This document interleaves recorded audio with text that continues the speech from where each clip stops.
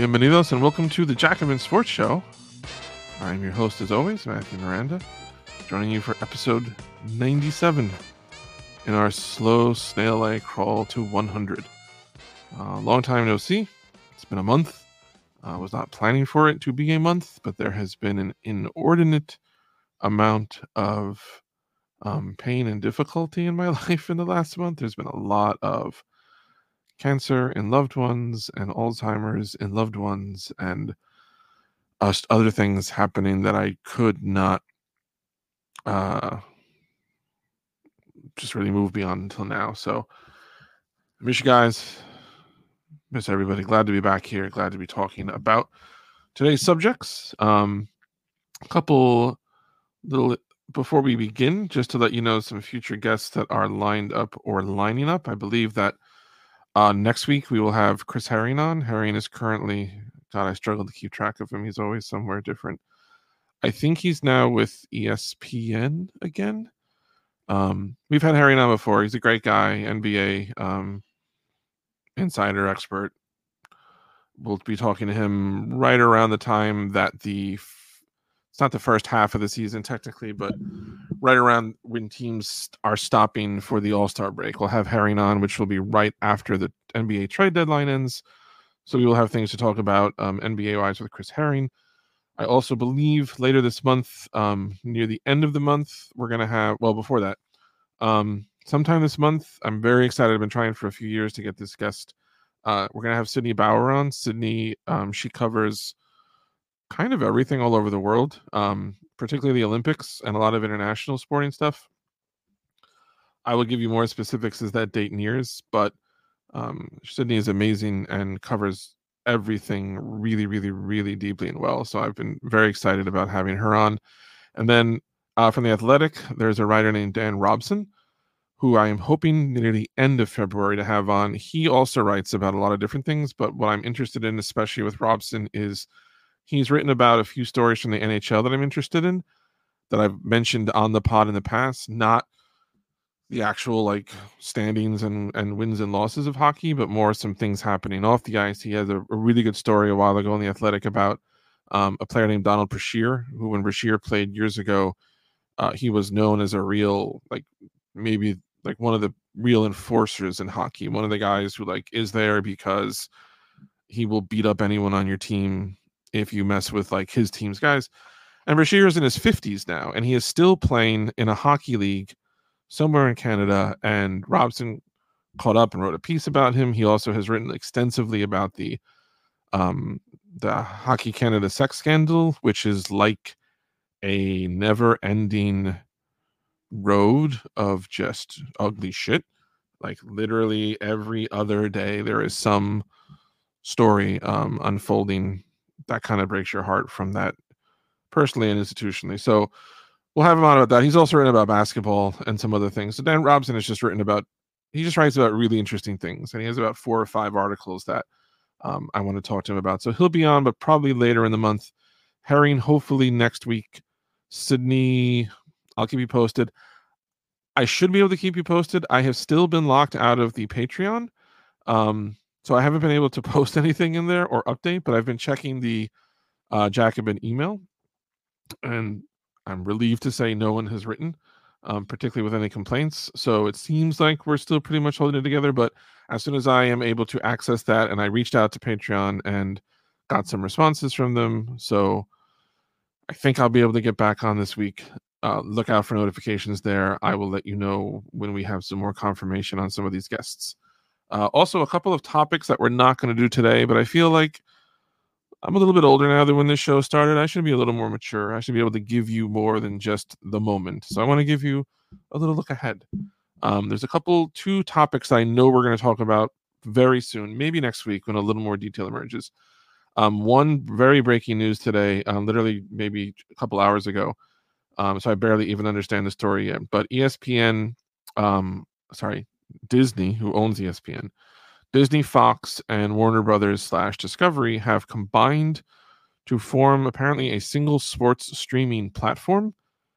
I do not understand the implications of all this. I do not know the details yet. My instinct tells me this will not be good for sports fans, because to have I keep forgetting who owns who, to have Disney, Fox, and Warner Brothers / Discovery all joining forces in one streaming platform is reducing options for the customer. So I suspect this will not be good for anybody. And I suspect these companies will find a way to maintain their separate silos. So you will still have Disney Sports through ESPN. You will still have Fox Sports. You will still have whatever Warner Brothers Discovery Sports is. But then on top of all the streaming services you're paying or cable for that, they're going to add this other one too. So as details emerge, we'll talk more about that, and I'll see if I can get some of the legal or business guests that we've had on the past, maybe Mike Vorkunov or someone else, to elaborate on what this might mean. Also, in a very interesting and not unexpected twist today, the mayor of Las Vegas told the Oakland A's, who are supposed to be moving to Las Vegas, much to the chagrin of a half century, more than a half century of loyal fans in the Bay Area. Oakland's had a lot of problems, the A's management, with just getting out of Vegas and getting the stadium deal set in. Getting out of Oakland and getting the stadium deal set in Vegas. And the mayor of Las Vegas today said straight up, like, the A's should stay away. They should look for what they're looking for in Oakland. So obviously more will break from that.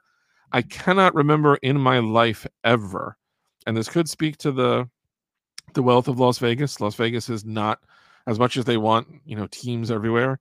They did get the Golden Knights in the NHL. They did get the Raiders also out of Oakland. It's a pretty well-to-do town. I just read that they've had like a 40%, I think, population growth in the last, 10, 20 years. Vegas is doing well. So maybe there are exceptionalities to why they can do this, but I cannot remember in my life ever the mayor of a metropolis that is potentially inheriting a sports team or stealing it, telling the team, like, just stay away. The A's are such a mess that I love this. I can't wait to get more in this story. They have somehow managed to both alienate the market that they've been in forever. Because remember, the mayor of Oakland and the fans have repeatedly been like, we want the A's to stay. We want to work with them. And the A's insist it can't be done. It can't be done. There's no way it can be done. It just cannot be done. We have to go to Las Vegas. And now Las Vegas is saying, maybe don't. And scratch the maybe. She didn't say maybe. She said don't. So there will be more on that coming up soon. Today's episode centers on the idea that money isn't everything. And we're going to talk quite a bit today about four. Is it four? Sorry, 1, 2, 3, 4. Yes. 4 different examples from the world of sports of how money is not everything. And I'm going to begin with a story that has not happened, but the fact that it hasn't happened, I think, speaks to this point also. In the NBA, you may be familiar, there's a player named Malcolm Brogdon. Brogdon currently plays for the Portland Trail Blazers. He's a very good, solid player, very good shooter. He can run an offense. He can play either guard spot. Very cerebral player. The trade deadline is approaching, and a lot of teams are interested in Malcolm Brogdon. Specifically, a lot of really good teams are interested in Malcolm Brogdon because he's just kind of a perfect, like, you can put him in almost any situation and he works. Like, if you need him to come off the bench, he'll come off the bench. He doesn't seem to have like a big ego. He's 31. He's not still trying to prove him. Like, he's been in the league a while now. This is now his 9th season. Like, he knows he's established. It's not about all the personal glory. He seems like a winner. If you need him to play point guard, he can play point. If you need him to get you some shooting, he's a great, great, great shooter from everywhere, outside the arc, inside the arc, free throw line. Wonderful shooter, unselfish player, very, very, very likable player, and a guy that a lot of teams are interested this year. But they're interested in Brogdon for 2 reasons, the teams that are interested in him. Because if you're a bad team, he doesn't, like Portland, his value is his on-court value is somewhat limited because Portland's a terrible team that is not trying to win games this year. And most of their best younger players are guards, which means they need minutes and reps, which means they need to play more than Brogdon. So if Portland were really just trying to win every single game possible, Brogdon would play more. They would definitely keep him. He has a really interesting, good contract for next season. If you were the Knicks are interested. A lot of teams are interested. If you're a good team, it makes sense that Malcolm Brogdon is like someone that you would want. But the other reason teams are very interested in Malcolm Brogdon is because his contract for next season is extremely attractive and reasonable. He has 1 year left on his deal after this season. So if you trade for Malcolm Brogdon now, when you get to the summer, he makes around $20 million a year, which by NBA standards is a middle-class contract. But the value of a middle-class contract is, especially now with this new, very rigid, punitive collective bargaining agreement, that makes it much harder than it's ever been before for teams to make trades and especially to take money. Brogdon's contract is extremely valuable because it's $20 million. You can easily put it towards a superstar. If you're making a trade, if I'm a team and I'm trading away my star, I don't want a bunch of salary back. I want basically usually young players or draft picks, and I want cap relief. I want players on short deals who are going to be gone soon, so I have flexibility and money. So Brogdon is immensely appealing, not only because you put him on your team and he's just going to be he was sixth man of the year a year ago. He's just a great team player. And when you have him, hey, he can be great for you for a couple of months. And then in the summer, if you decide to go in a new direction, you can trade him. But here's where money isn't everything, and where I think it relates to this story. The news starting to come out now. It could be Portland angling, but it's starting to sound like more and more people are reporting that like Portland doesn't necessarily want to get rid of him. And it makes sense for them to not do it. And it also makes sense why Brogdon maybe doesn't want to be traded. And I think we have to remember that athletes are people. They have lives. They have agendas and interests that have nothing to do with our irrational affection for whatever team we root for. So from the Portland Trailblazers perspective, as awful as they are, they've been public about, we really value him. We value him maybe more for who he is off the court than who he is on the court. He's a professional. He sets a great example. He's a leader. You can't underestimate that on a team that is super, super young. That's probably going to have a lot of turnover in the next couple of years as they look to improve from we're not contending to hopefully we accumulate a bunch of great young players and then start to contend. But like, it's not just these players don't walk off the floor and then get hung up on a rack. Like, they're literally human beings. They have to learn. They have to learn the profession. They have to learn the lay of the land in terms of travel, in terms of preparation, exercise, diet, like all the things that you have to do, that it's always going to mean something more to get that example from a player than from a coach or management telling you what to do. It's something else to see a player doing it. So you can see from the Trailblazers position, it's not just about money. Like, maybe they'd like to keep Brogdon around. Also, consider Brogdon's circumstance. Malcolm Brogdon, as I said, he's 31 years old. He's married. He has a child, a young daughter.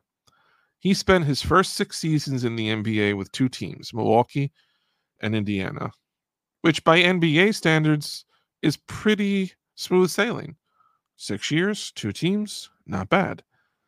Now, in the 3 seasons since then, he's on his 3rd team. So there's much more volatility. There's much more moving.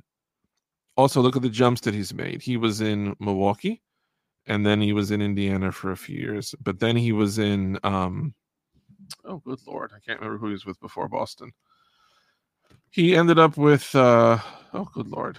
Sorry, give me 1 second. He ended up with someone, and then Boston, and then now Portland. I think it was the Clippers that he ended up with?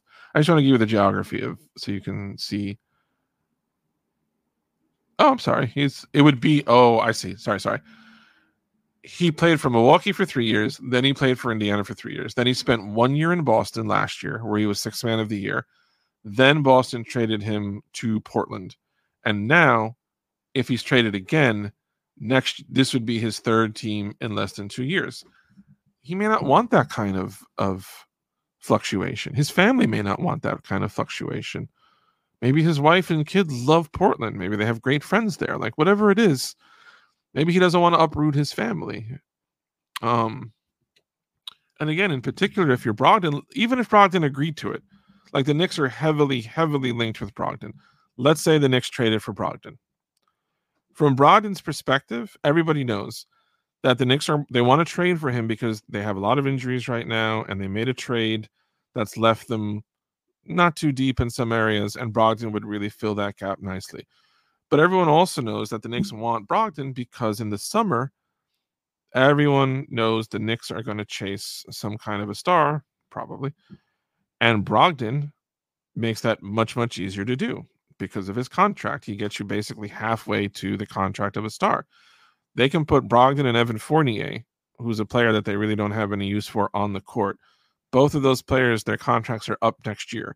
So if I have a star making $40 million for the next 5 years and he doesn't want to be on my team, and the Knicks can give me 2 players who make the same money and then a bunch of youngsters and picks, but the 2 players I get back are off the books in a year, great. I just saved like $160 million in 4 years of tied up salary. But why does Brogdon again want to say, yeah, let me move my family again? Maybe only for a few months. And then when June and July roll around, I have no idea or agency over what might happen to me next. And if the Knicks were to trade him to a team for a star, follow the dots. Teams that trade away stars for expiring contracts are generally not good teams. So not only is Brogdon subjecting his family to more personal turmoil, but he would also be subjecting himself to yet another year on a lousy team. And for a guy that near the end of his contract, he may not want to do that. So maybe money isn't everything, as we learned from Malcolm Brogdon. Another NBA story, but I'm actually going to take a slight detour to when your host was freshly out of college with his American Studies bachelor degree, and I was going, my big dream after I finished undergrad was I was going to be a union organizer. And I spent 2 years working at a Walmart near me, specifically because I wanted to form a union. I was going to break Walmart. I was going to be the superhero who would be the first person to form a union at Walmart. I spent 2 years there. I was completely unable to get a single person to have any interest in a union. I don't blame the people. For a lot of them who were there, like, they weren't there recreationally. Like, they needed this money. There weren't a ton of better options for the general worker where I lived. And also, I mean, I remember literally when I was hired at Walmart, they make you as part of your orientation, you watch anti-union videos, and they're hilarious. If not also like sad. They literally will show, like, it's like a skit, and they'll show a person in a car about to leave Walmart after their long shift, and literally they put the key in the ignition and they're about to drive away, and this maniac starts like pounding on the window of their driving door, their driver's side window, and just immediately starts like pressuring them into signing something without like, it's the most absurd like caricature of, you know, evil union rep you can imagine. But it's really pushed very hard there, and like, they've never had a union, so clearly Walmart is not an easy nut to crack. So I was there for a bit. I saw horrible things. One of the things I saw that was one of the worst, I worked in lawn and garden my first year at Walmart, and there was a woman there, a very lovely woman. She was the lawn and garden like door greeter. So if you're leaving the store through the lawn and garden exit, there's always someone there, and they check your receipt. They'll highlight it just to make sure, like, okay, you've been checked, you're good, and they tell you, you know, thank you for shopping here, have a nice day, and you go out on your way. And this woman, really lovely woman, she was older, she was in her 60s, and that was her job. She would just stand out there and highlight people's receipts.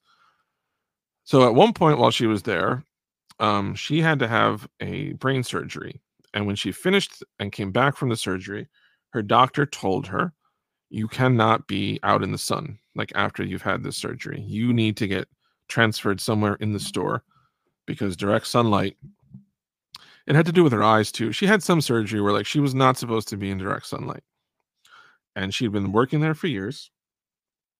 And she told the store, I can't be in sunlight. Can you transfer me to this or that department? And the store told her no. And they told her she could continue to work at lawn and garden, or she could look for a new job. Why do I bring this up?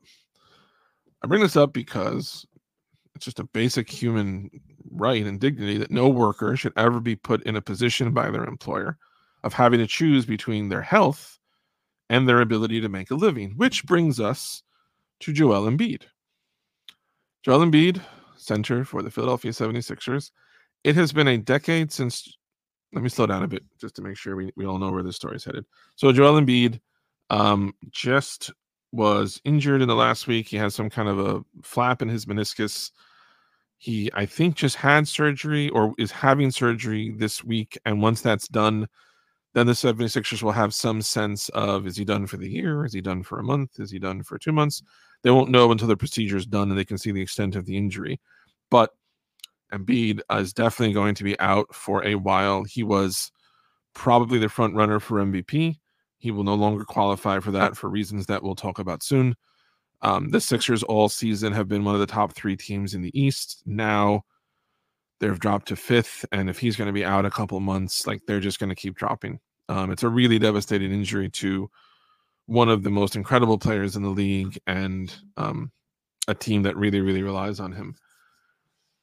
Here's the thing with Embiid's injury. It didn't happen because of, I don't think, anyone, but it didn't have to go down this way. Joel Embiid was drafted a decade ago, in 2014.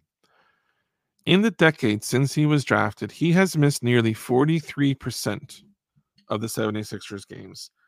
This is not a healthy, generally individual. His first 2 years after he was drafted, his first 2 full seasons, he did not play one single minute of NBA action because he had foot injuries, he had surgeries, he had recoveries.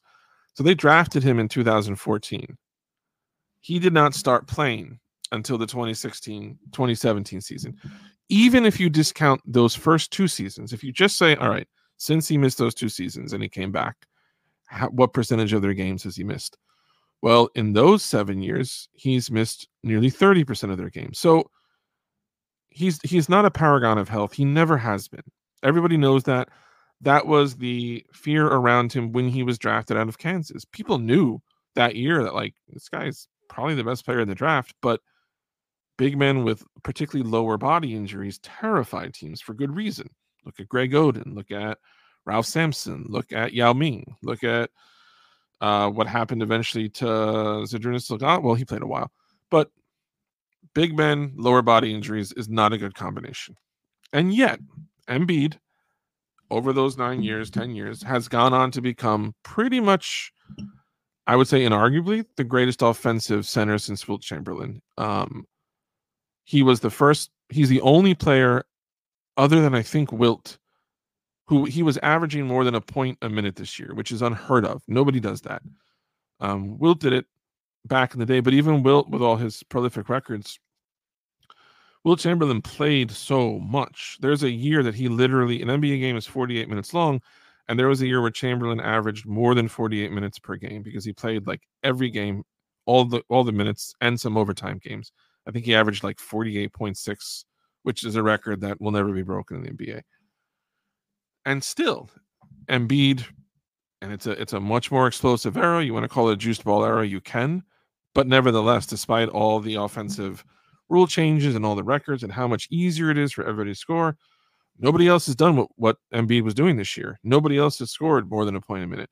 He's the reigning MVP. He scored 70 points a couple weeks ago.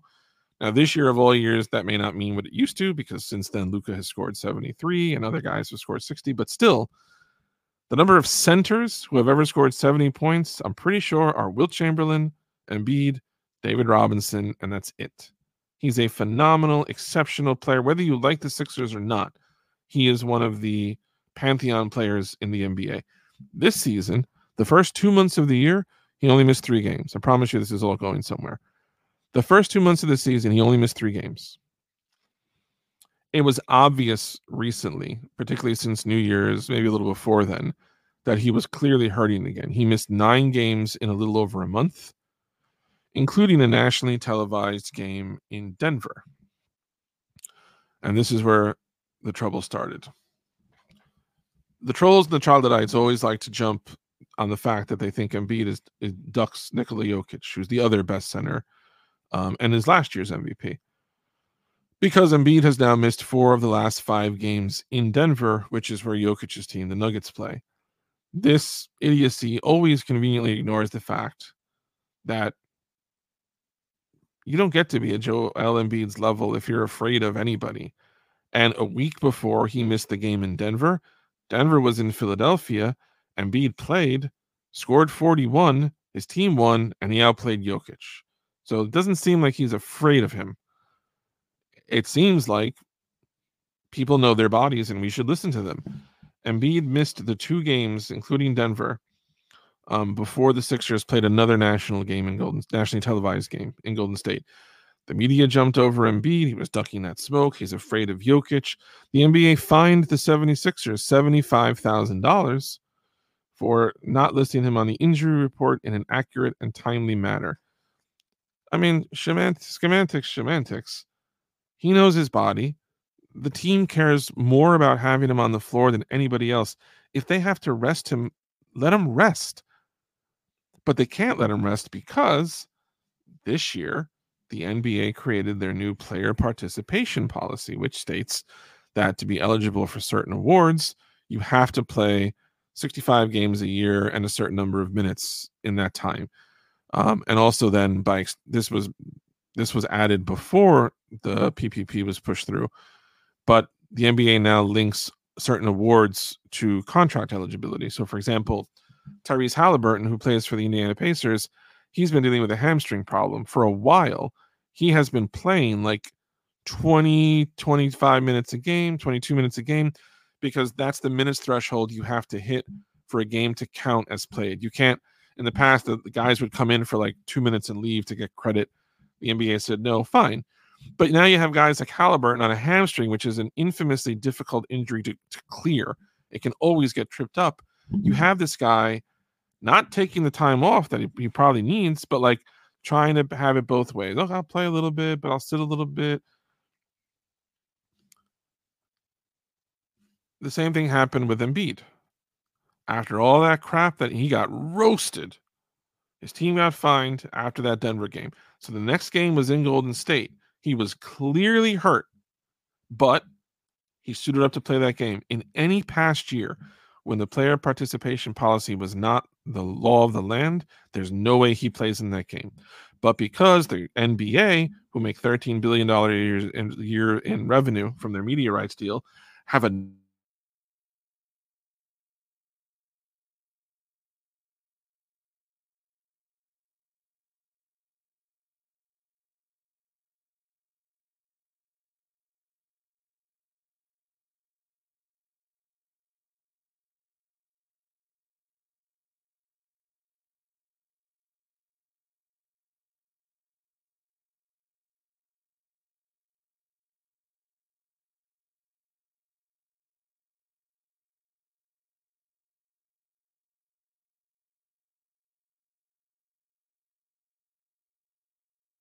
meniscus problems in both knees before. My curiosity, I have never understood why this change was enacted. It was not the result of a collective bargaining agreement. It's not like, okay, where the union and the owners get together and they negotiate all these issues and you hear about what's going to change. This wasn't, oh, there's a CBA negotiation and we're going to work this in. This came before this season. It came kind of out of nowhere. And if you think the players supported it, which you would assume, because I'm very confused about this. I would love to get someone on who could help clarify. I don't think the NBA would be allowed to make this kind of change to the labor structure unilaterally, and there's no chance on earth that the NBA Players Association would let the league good Lord, what's the word? Enforce this unilaterally. Like, even if the NBA wanted to do something nice for the players, just the nature of the relationship between owner and labor, it would never happen. If the NBA was like, we want to put a Gatorade in every player's stocking this year, the players would never go for it because the union would have to agree, and that's fine. I wouldn't accept a gift horse from ownership either. But there was no trade-off. Usually in a CBA, if the owners get something they want, you can point to, okay, they got this, but the players got this. It's a negotiation. Both sides get something. I haven't seen any indication from any player after this policy was announced what the union was delivering to their constituents. I don't see how it helps the workers to now give management a hammer to enforce you need to show up and work, and we don't care what your body feels like or what you think your body feels like. We're going to make this a numbers game. That doesn't seem like something that the two sides would agree to. And I feel more strongly about this because of what Embiid's teammate, Paul Reed, said about the injury and the PPP after the game. Paul Reed said, quote, "I didn't sign up for that rule. I don't remember signing no paperwork. You feel me? I guess the players union okayed it. They probably didn't have a choice, though, to be honest. Yeah, it's tough. It adds a lot of pressure to the players. We were just talking about that. A lot of pressure, especially dudes like Embiid who are trying to get MVP again. So even the players are saying, I didn't support this. I don't know where this came from. Why is this a rule?" And this is Paul Reed. Paul Reed is a career backup. Paul Reed is not a guy who is out there getting just run and run to the ground like Embiid might be, where the team wants him out there every single minute. Paul Reed's a bench player. If he's healthy all year, he may not hit the requirement because he may not get 20 minutes in enough games. So for that guy who the rule doesn't even really probably apply to, he's not winning any awards. He's not making any all-star teams. Paul Reed is not affected by this. And yet Paul Reed is saying, I didn't sign up for it. I don't remember signing no paperwork. The line, I guess the union okayed it. They probably didn't have a choice, though. What the hell does that mean? If it's a union, what are you doing? If there's no choice, then you strike. I really would love, and I've tried, I've reached out before to multiple people from the NBA Players Association. There's been a lot of back and forth, and they say that they're going to come on, and then they don't. I would love to understand why this rule was ever passed in the first place, because it doesn't give anything to the players besides stress and agita. And just to hammer it home again with numbers, money isn't everything, but numbers are pretty big. The Sixers owner is Josh Harris. Josh Harris has an estimated worth of $8.2 billion. The man owns not one, not two, but three different professional sports teams. He owns the 76ers, he owns the Devils in the NHL, and in the NFL, he now owns the Washington Commanders. So Joel Embiid put his health on the line, his career on the line, his legacy on the line, this season on the line, and the fans' best hope for a championship on the line, so that a man worth over $8 billion can make sure his employees are showing up to work no matter how their body feels.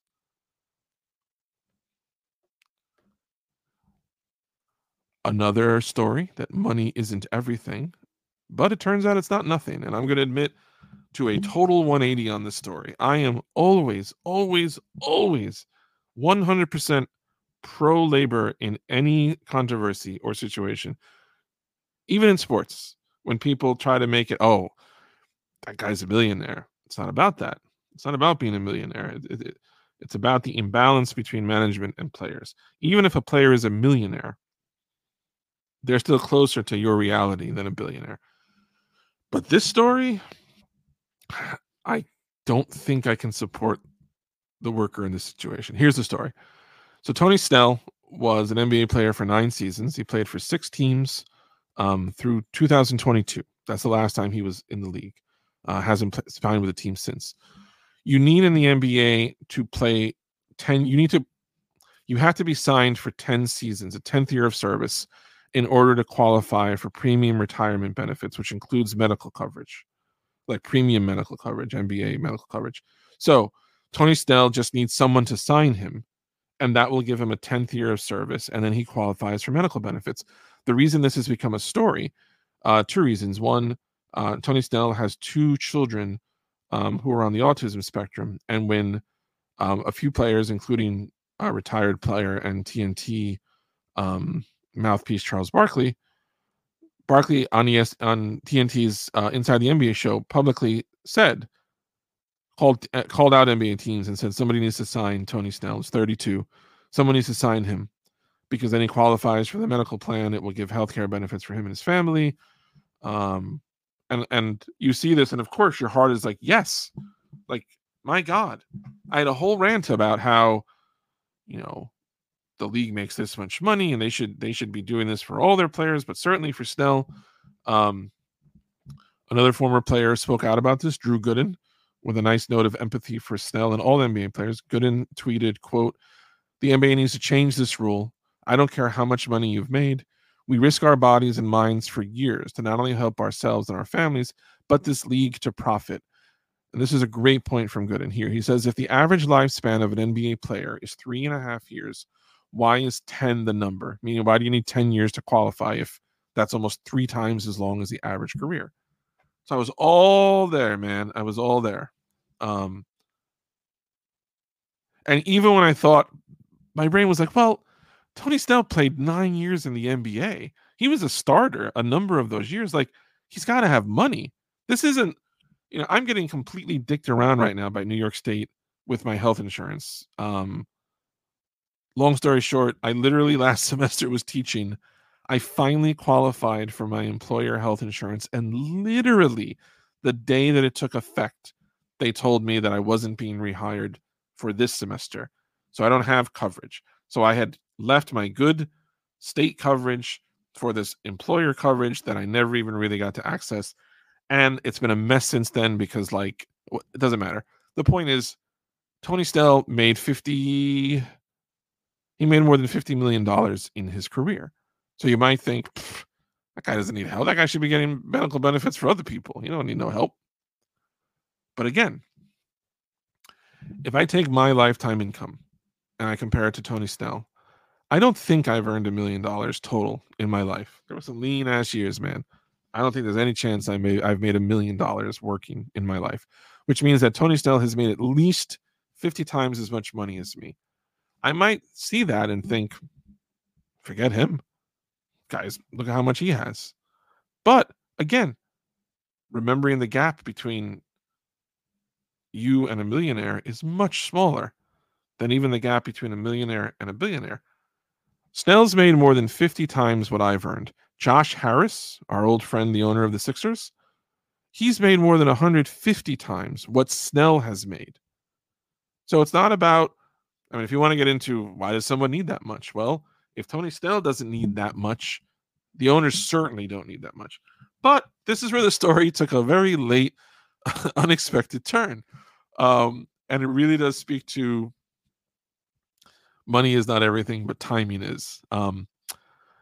Tony Snell's wife, while this story was breaking, uh, posted on Instagram. I don't know what you call it on Instagram. A post, I guess. She posted on Instagram her in a private jet showing off. I was able to count at least 9, showing off a collection of at least 9 Birkin bags. I know nothing about handbags. And honestly, when I first saw like a tweet about this, I thought a Birkin was a gherkin, which is a very, very different thing. I had no idea what a Birkin bag is. But apparently they're very expensive. And she had 9 of them all around the plane, everyone a different color and in a different seat. And the camera's, panning through the plane, showing you all these Birkins. And then her caption at the end says, "Can anyone beat this? Or I won?" ? When your retired husband is in the middle of a public debate about the need for just a little bit of charity to get you and your kids premium medical coverage, that is not the time to go on Instagram and show off your 9 Birkin bags on a private jet. So maybe not surprisingly, the deadline to sign Snell has come and gone, and nobody signed him. We'll see what happens. A messy incident in Hong Kong. You may have heard that Lionel Messi, who may be the greatest player ever of the world's most popular sport ever, Messi traveled with his current team, Inter Miami, of America's Major League Soccer, to play a group of a Hong Kong team, I guess, of like probably local all-stars as part of this off-season promotional tour. It's the first time Inter Miami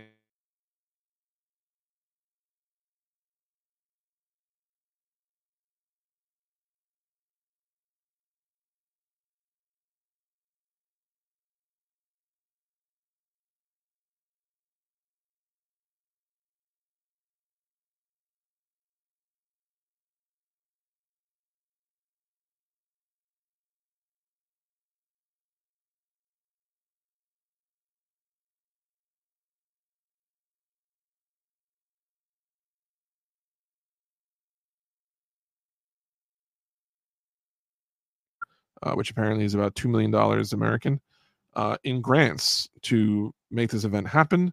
Tickets sold out within an hour of it being announced back in December. Prices were ranging between almost $1,000 and almost $5,000 Hong Kong money. There was a training session, even just a training session, just to see them train, not even play, was between 600 and 800 Hong Kong dollars. And that was also sold out. And then they played the game, and it was sold out. And they've been selling Messi merchandise for days, and they've been advertising this for weeks. And Messi did not play. And there was no announcement before the game that he would not play. There was no announcement at halftime. Like, you could accept that a fan at one of these things, I know Messi's not going to play the whole game, but he's got to play like a half hour or a half. Nope, he didn't play nothing. This is not the only hiccup in Inter Miami's world tour. A week earlier, they were in Riyadh, Saudi Arabia's capital, playing Al Nassr. I don't know how to pronounce it. Sorry. It's Nassr, which is Cristiano Ronaldo's team. And this was seen as like, oh my God, it's maybe the last time you will ever see. It was billed as the so-called, quote, last dance between Messi and Ronaldo, who have been the,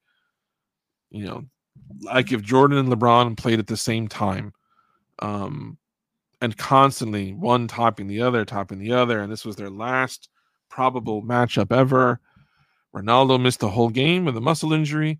Messi played a few minutes late.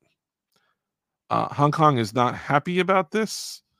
The government is talking about being reimbursed for what they spent on the event.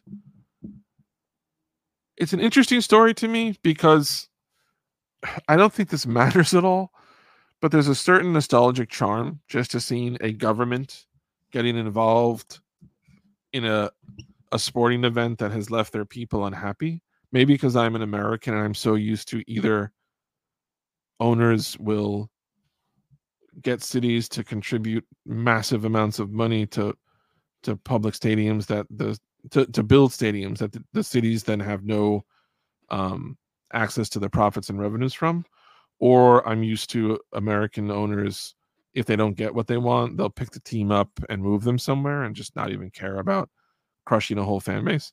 So I find something charming, even though I don't know what will come from it. On some level, there's something charming about a government being like, no, this isn't right. We'll stand up for you people. It's an easy target, obviously. Messi doesn't live in Hong Kong. He doesn't work in Hong Kong. He's not going to be there anymore. Like, you can wave your fist or pump your fist at him all you want. He's gone. But I just thought, I don't know, for some reason, I find something about that story a little bit charming. And then lastly, the opposite of charming. And also our last note on how money is not everything. This happened a few weeks ago, but I haven't had a chance to talk about it yet, and I've been dying to talk about it.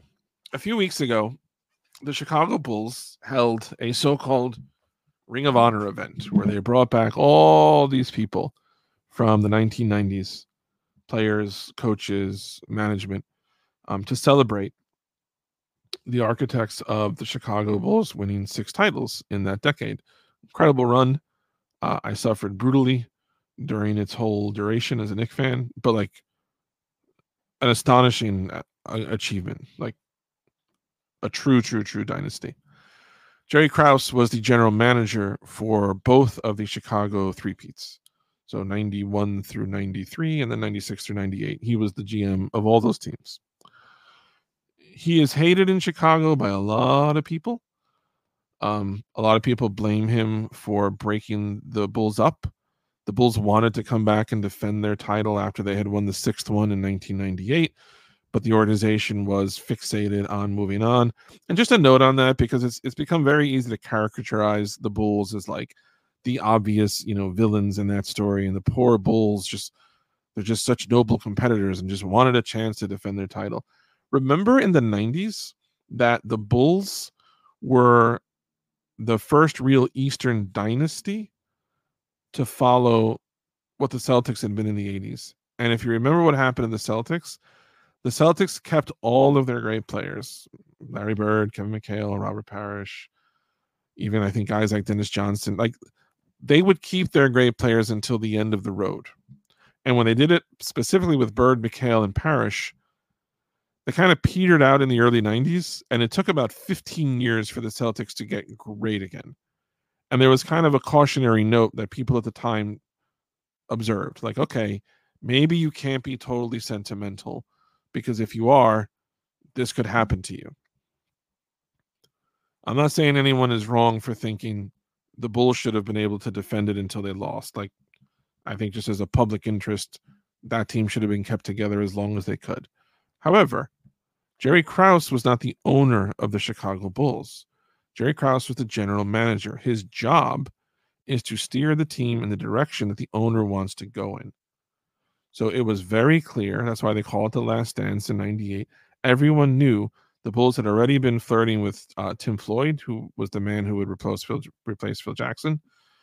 Floyd was invited to, I think, the owner, Reinsdorf. There was a wedding, and the Bulls were invited, and Floyd was invited, but Phil Jackson was not invited. Like, it was ugly, and it was obvious that the players had one idea of where to go, and management had another.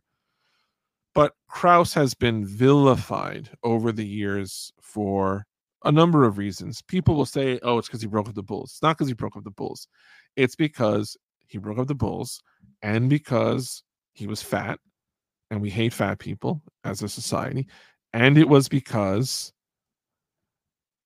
Michael Jordan made a commercial masquerading as a documentary where he zeroed in on how much he hated Jerry Krause, insulting Jerry Krause, like not just talking about professional differences. Jordan had full editorial control over that commercial and chose to show from decades ago clips of him making fun and making jokes about Jerry Krause. So we get to the event. We get to the Ring of Honor. It's a Saturday, I think a Saturday night. The Bulls were playing Golden State, who were coached by Steve Kerr, who was a player on the second pair of three-peat teams. It was supposed to be this great, wonderful night. They specifically planned it when Kerr was there because they wanted him to be a part of it. Michael Jordan did not come. Scottie Pippen did not come. Scottie Pippen did not come because he did not want to be there if Michael Jordan was there. And I bet you Michael Jordan did not want to be there to deal with Scottie Pippen because their relationship has been in the toilet ever since this documentary came out also. Jerry Krause wasn't there because Jerry Krause passed away, I think 10 years ago. But Jerry Krause's widow was there, Thelma. She came to represent him at this honored event. When they announced Jerry Krause, the crowd boos him. The camera shifts to the Jumbotron. The Jumbotron camera shows Thelma, the aged widow, distraught, crying a mess as her dead husband is booed by these people who he helped deliver 6 titles to. And I know what everyone's going to say who has a problem with that. He didn't deliver a thing. It was Michael Jordan. It wasn't. And I wrote about this a couple of years ago for Jacobin. This was a piece that earned me a number of death threats and the most attention I have ever and feedback I've ever gotten on an article in my life. I wrote a piece called Michael Jordan Was a Capitalist Icon. The Last Dance is his myth-making commercial. If you're curious, you can find it online. At the end of the piece, though, I wanted to close by, I was struck watching that series at Jordan's just still. You know, you might hate someone when you're young and then later look back and be like, okay, they weren't that bad. Or look back and say, all right, I was part of the problem. Michael Jordan, you've heard of fuck you money, where like someone has so much money that they're not subjected to like normal social standards. Like, it's fuck you money. You have so much money that you can do anything and pay it off. And it's a way of telling the world, yeah, fuck you. Michael Jordan doesn't just have fuck you money. He has like fuck you clout, fuck you everything. Like, Michael Jordan doesn't need to care about anything because Trust me, as someone who got death threats from people in Chicago for calling him a capitalist. Like, Michael Jordan has an army of people who will fight for him before he ever has to. But there's a distinction between Jordan and Krause that I think people miss.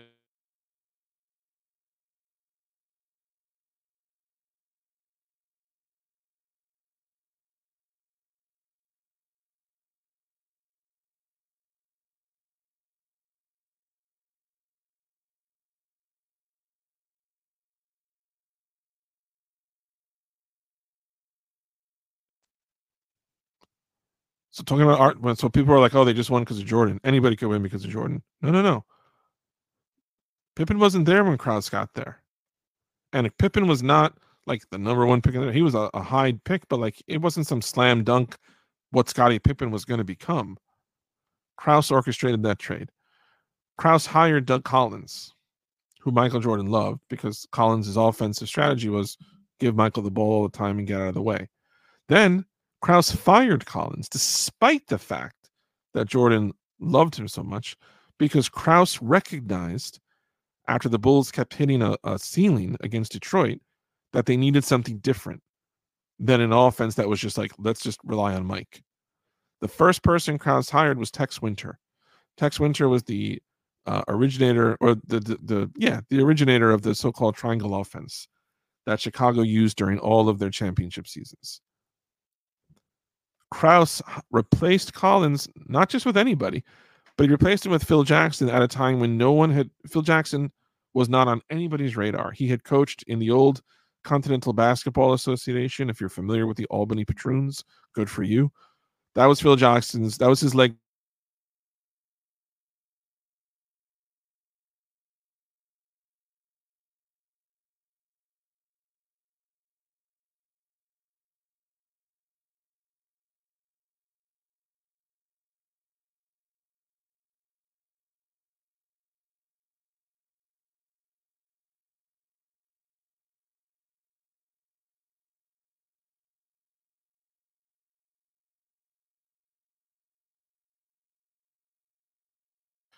Kukoc was a key member of the Bulls' last three titles. Krause, and this is what I think, and I wrote about, I think was most impressive about it, particularly contrasted to Jordan, particularly Jordan later as an owner and an executive. Krause initially was very against the idea of trading for Dennis Rodman because when Dennis Rodman had been a Detroit Piston in the 80s, he was a major Chicago antagonist. He had a brutal flagrant foul on Scottie Pippen and basically shoved him like into the basket stanchion. He would maul Michael Jordan. He had been a very challenging personality and he had bullied and beat up the Bulls. But other voices in the front office kept making points to Krause about why they thought it should happen. And Krause trusted the people around him enough to approve the move. Contrasted with Jordan, who even lost a decades-long friendship with Charles Barkley because Barkley said once about Jordan, quote, as much as I love Michael, this is when Jordan was the owner of the Bobcats and they were terrible. Barkley said, quote, as much as I love Michael, until he stops hiring them kiss asses and his best friends, he's never going to be successful. Krause inherited Michael Jordan, and he didn't sit back and say, this is good enough. He took chances, he took gambles, and it paid off. And then after they won 3, he could have retired and just gone off into the sunset. But he stayed around, and he helped do it again. Jerry Krause deserves better than the legacy that he's now been saddled with. The people booing him deserve to be ripped, but also so does Michael Jordan. Because none of this is happening if Michael Jordan was not endorsing it. So money's not everything. Michael Jordan's got all the money in the world. Maybe not the classiest girl. That's it for this episode of the Jackerman Sports Show. Thank you for listening, as always. Remember, I mean, you probably do follow us on Twitter, but if you don't, or if you just left Twitter for a while and thought maybe I'd like to come back, look for us at Jackerman Sports. If you have any suggestions about someone or something you'd like to hear on the pod, email jacobinsports@gmail.com. Please subscribe to the Patreon. Just because I can't access it doesn't mean you can't. patreon.com/Jacobin Sports Show. That is it for this episode, comrades. I will be back in touch with you ASAP. Love to you all. Peace.